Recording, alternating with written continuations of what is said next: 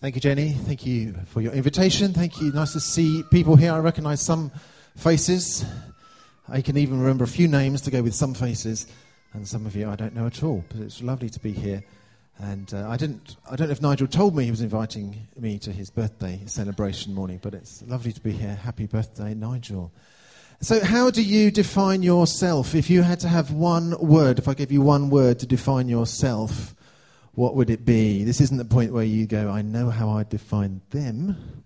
But how would you define yourself? You've got one word to define yourself, and you've got half a minute to think of it. You have to start thinking now, not looking at me, going, when's he going to tell me? Now, think. One word to define yourself. And tell the person next to you and see if they agree with you. Hey, it's hard, isn't it? One word. One word's not enough. One word's not enough to define the complexity of who you are, everything you've ever done, and all of that. But it's really unfair, isn't it, that we do it to Thomas? Which Thomas, we say in the Bible? And you say, doubting Thomas. Is that all we know about Thomas? It's a bit unfair. None of us is one word. Yet Thomas gets put down with this one word that kind of comes out of the passage we read today, although in the version that Jenny read, I'm not even sure it used the word doubting. If it did, I missed it. But so it's a bit unjustifiable, I think, to give Thomas one word. So we're going to have a look a bit at Thomas today. I gather this is your Easter season, and you've looked at the road to Emmaus last week, and presumably you looked at the resurrection a couple of weeks ago. At Catford, we're working our way through just these end bits of John as well. And we looked at Mary Magdalene at the tomb and some other people that Jesus met. So we've got Thomas this morning. And in fact, it kind of comes at the end of John's Gospel, doesn't it? This bit that we read. I haven't got any visuals for you to look at this morning on the screen, so I'd encourage you to have your Bible open. We're going to jump around a bit, especially in John's Gospel. So this is... I asked Jenny to read the last couple of verses after it actually talks about Thomas, right to the end of chapter 20. And it kind of feels like it's coming to the end, doesn't it, of John's Gospel. We'll look at that a bit as we go. And actually, John, when he's writing this Gospel, he gives Thomas, this doubting Thomas that we all have no time for, the climax of the whole thing. All of what John's been leading up to, he puts in Thomas's mouth, where Thomas sees Jesus and says, my Lord, or my Master in the Message version, my Lord and my God. That's in some ways where John's been leading in his whole gospel up to these words that he puts in Thomas's mouth. I don't mean he puts them in as in Thomas never said it, but he chose to put in Thomas saying, my Lord and my God. As a great declaration of who Jesus was and is. And all we do is remember Thomas for doubting. So let's have a bit of a look at Thomas. What can we pick up from the evidence about him in the Gospels? There's not much, I have to say, and how it comes into this chapter, and we're going to have a quick look and see what John was doing overall, if we've got time. So, we can have a quick look at all the biblical mentions of Thomas, because as I say, there aren't very many. I'm not interested in the non-biblical mentions of Thomas. But in the first three Gospels, Matthew, Mark and Luke, each one mentions Thomas only once in their list of the 12 disciples. That's all he gets. He's listed. Matthew puts him 7th out of 12. Mark and Luke have him 8th out of 12. And then they don't mention him again. So, we've done the first three Gospels. We can, of course, assume that Thomas was there when it says that all the disciples that was there when Jesus fed the 5,000 and when the disciples went on the boat and Jesus stilled the storm and all of that. We can assume Thomas was there, seeing what Jesus was about, walking and traveling with Jesus, sent out on that mission where they went and did their thing. So Thomas was there, but we don't really find out anything about him as an individual. Luke mentions him once more in his list of disciples at the beginning of Acts. So we come back to John's Gospel. I love John's Gospel. My wife and I have spent the first few months of this year reading through John. And it's such a great story. It's very different from Matthew, Mark and Luke. So read John's Gospel. If you don't hear me say anything else, hear that this morning. Read John's Gospel because it's good. But he appears 5 times in John. 5 times. 2 of them are in the passage we had this morning. I'm going to make it into two because you'll see why as we go. One of them comes later in chapter 21 in a list of disciples, which leaves us two earlier appearances of Thomas in John's Gospel. Where are they? Two other appearances of John's Gospel. That wasn't a rhetorical question. Where are they? I mean, I've got the answer, but do you know the answer? No. As in the other Gospels, he is in a list, but John doesn't actually have a list of all 12. No. Well, there's some calling at the beginning, but not Thomas specifically. But I'm sure he did call Thomas. Okay, let's have a look. Chapter 11, John and chapter 11, which is the story of the raising of Lazarus. And if you look just a chapter ahead of that, in chapter 10, the end of chapter 10, there's big trouble. Jesus and his disciples, they've left Jerusalem and gone across the Jordan because the Judeans in Jerusalem were getting a bit cross with Jesus. They were going to stone him.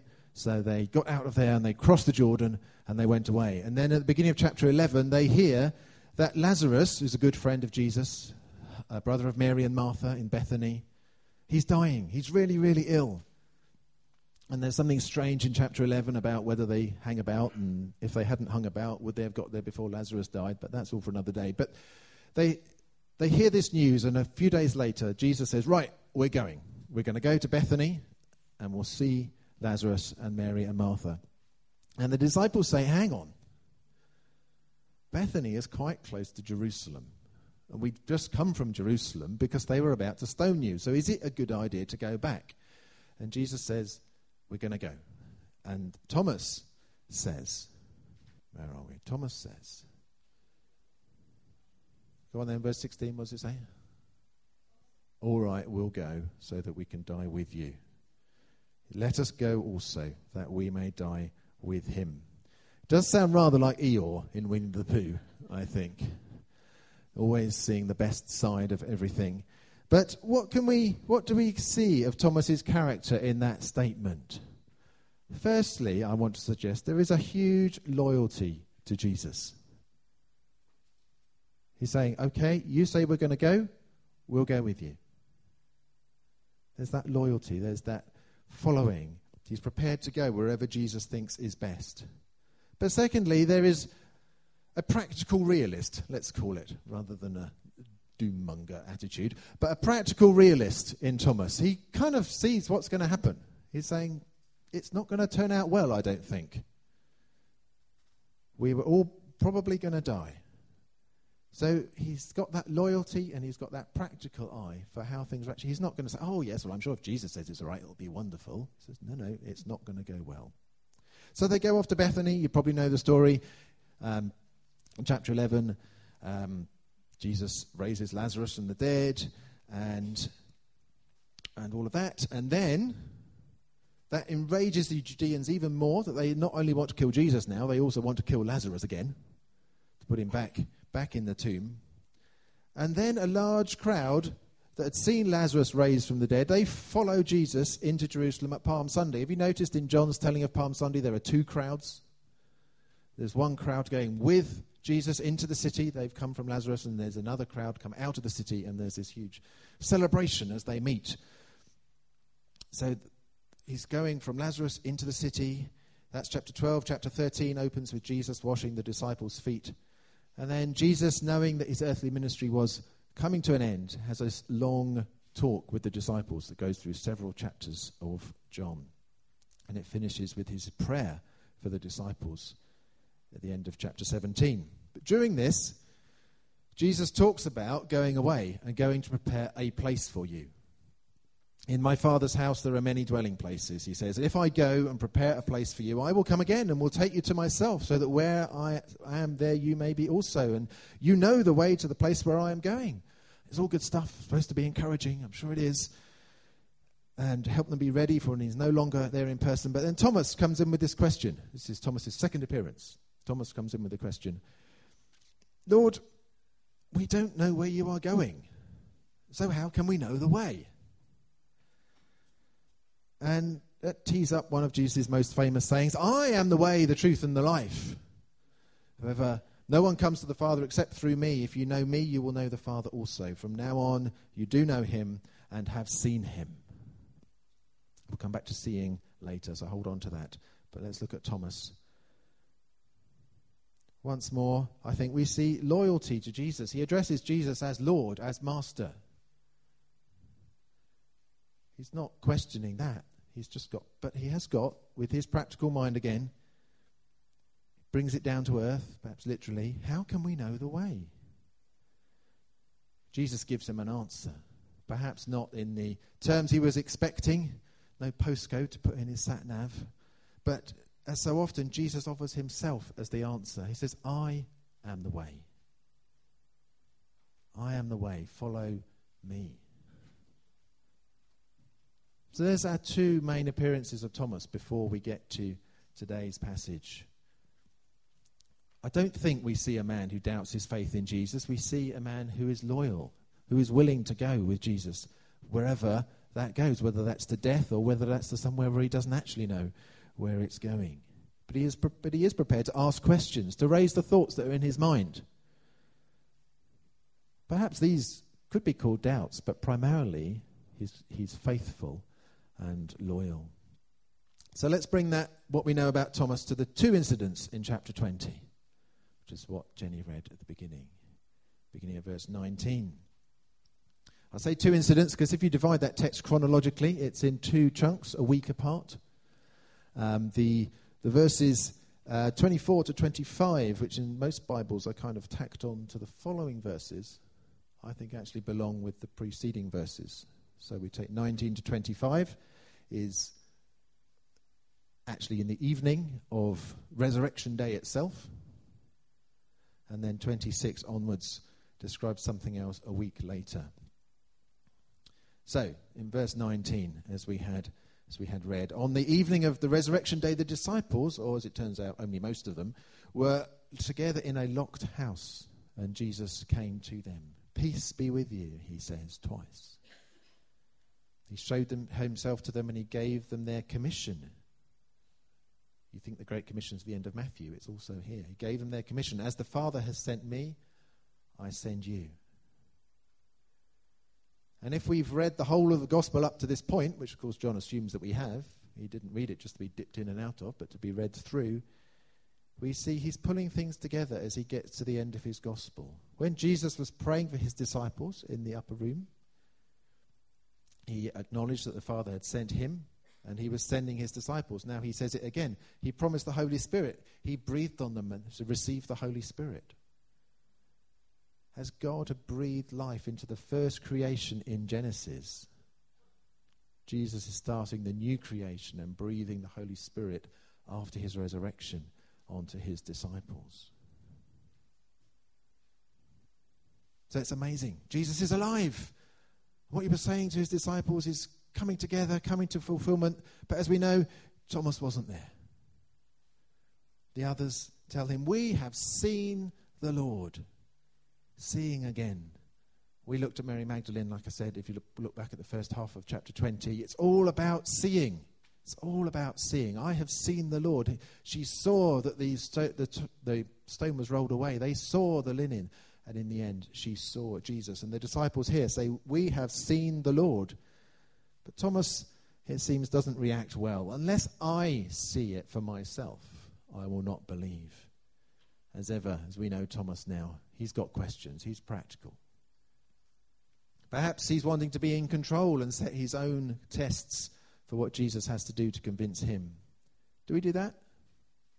Do we want to be in control of how we'll believe Jesus? I'm not going to believe unless I see this particular thing. I've heard of miracles happening over there, and unless I see them, I'm not going to believe. Maybe Thomas is doing a bit of that.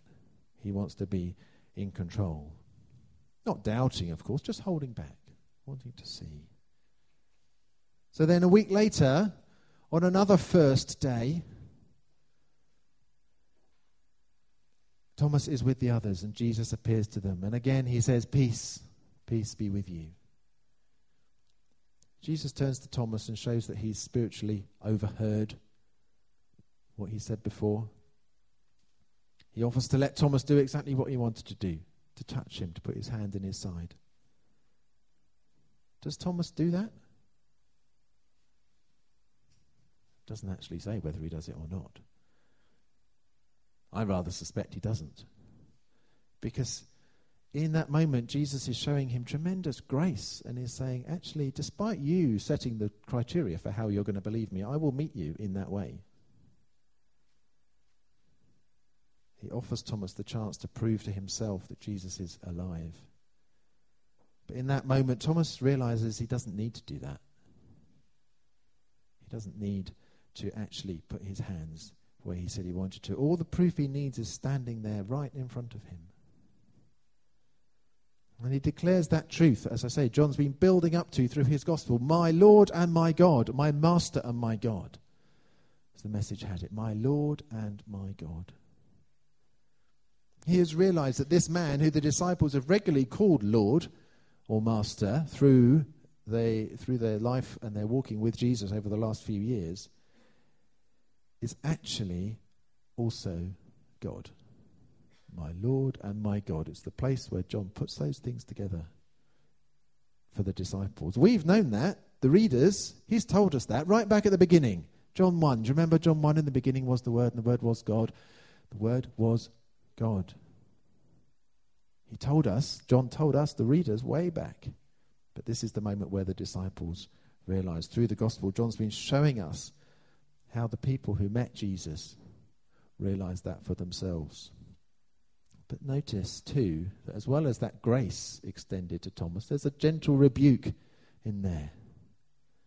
You should have believed the others.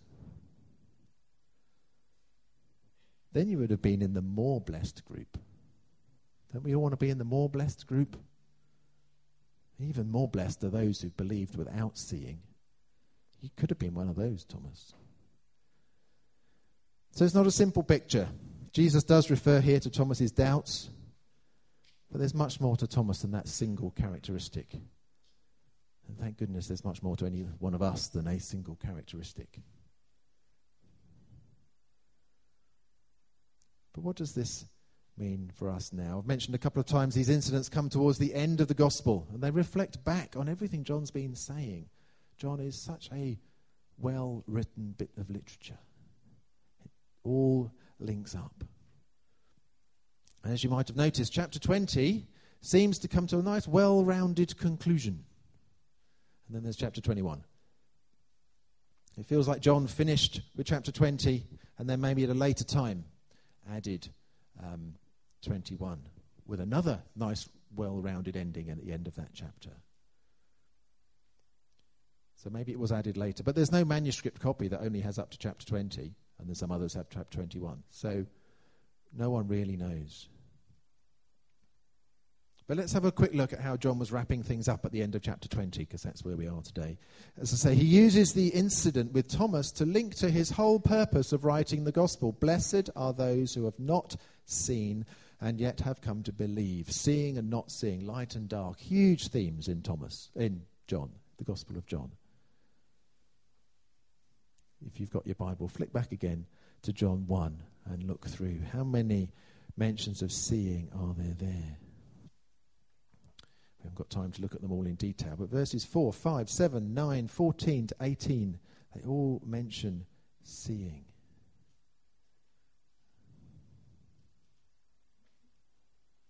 In him was life, and the life was the light of all people. The light shines in the darkness, and the darkness has not overcome it.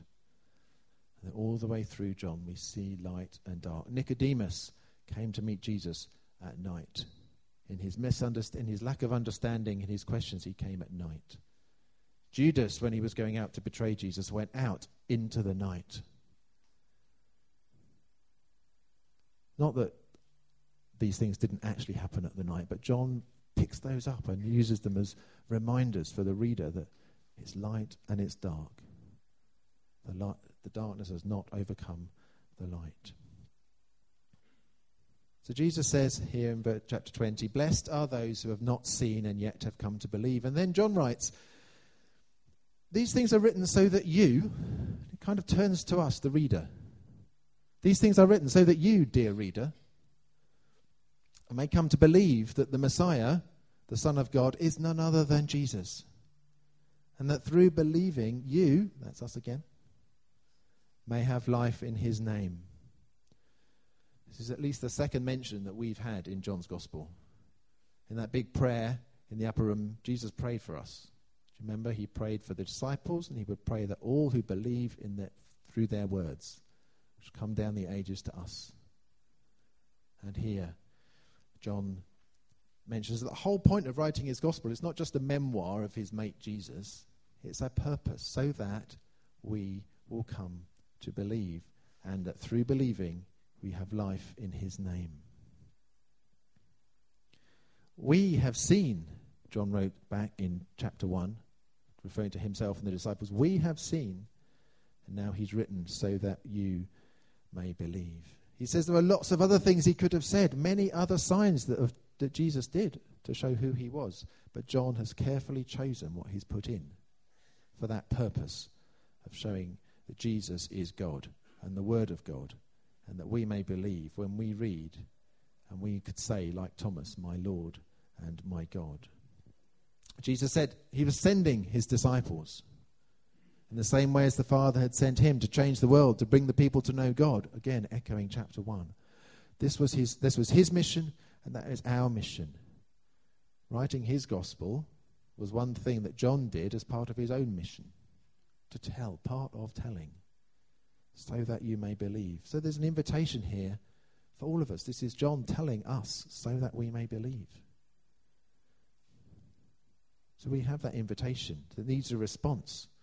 Jesus said to Thomas earlier, I am the way, the truth, and the life.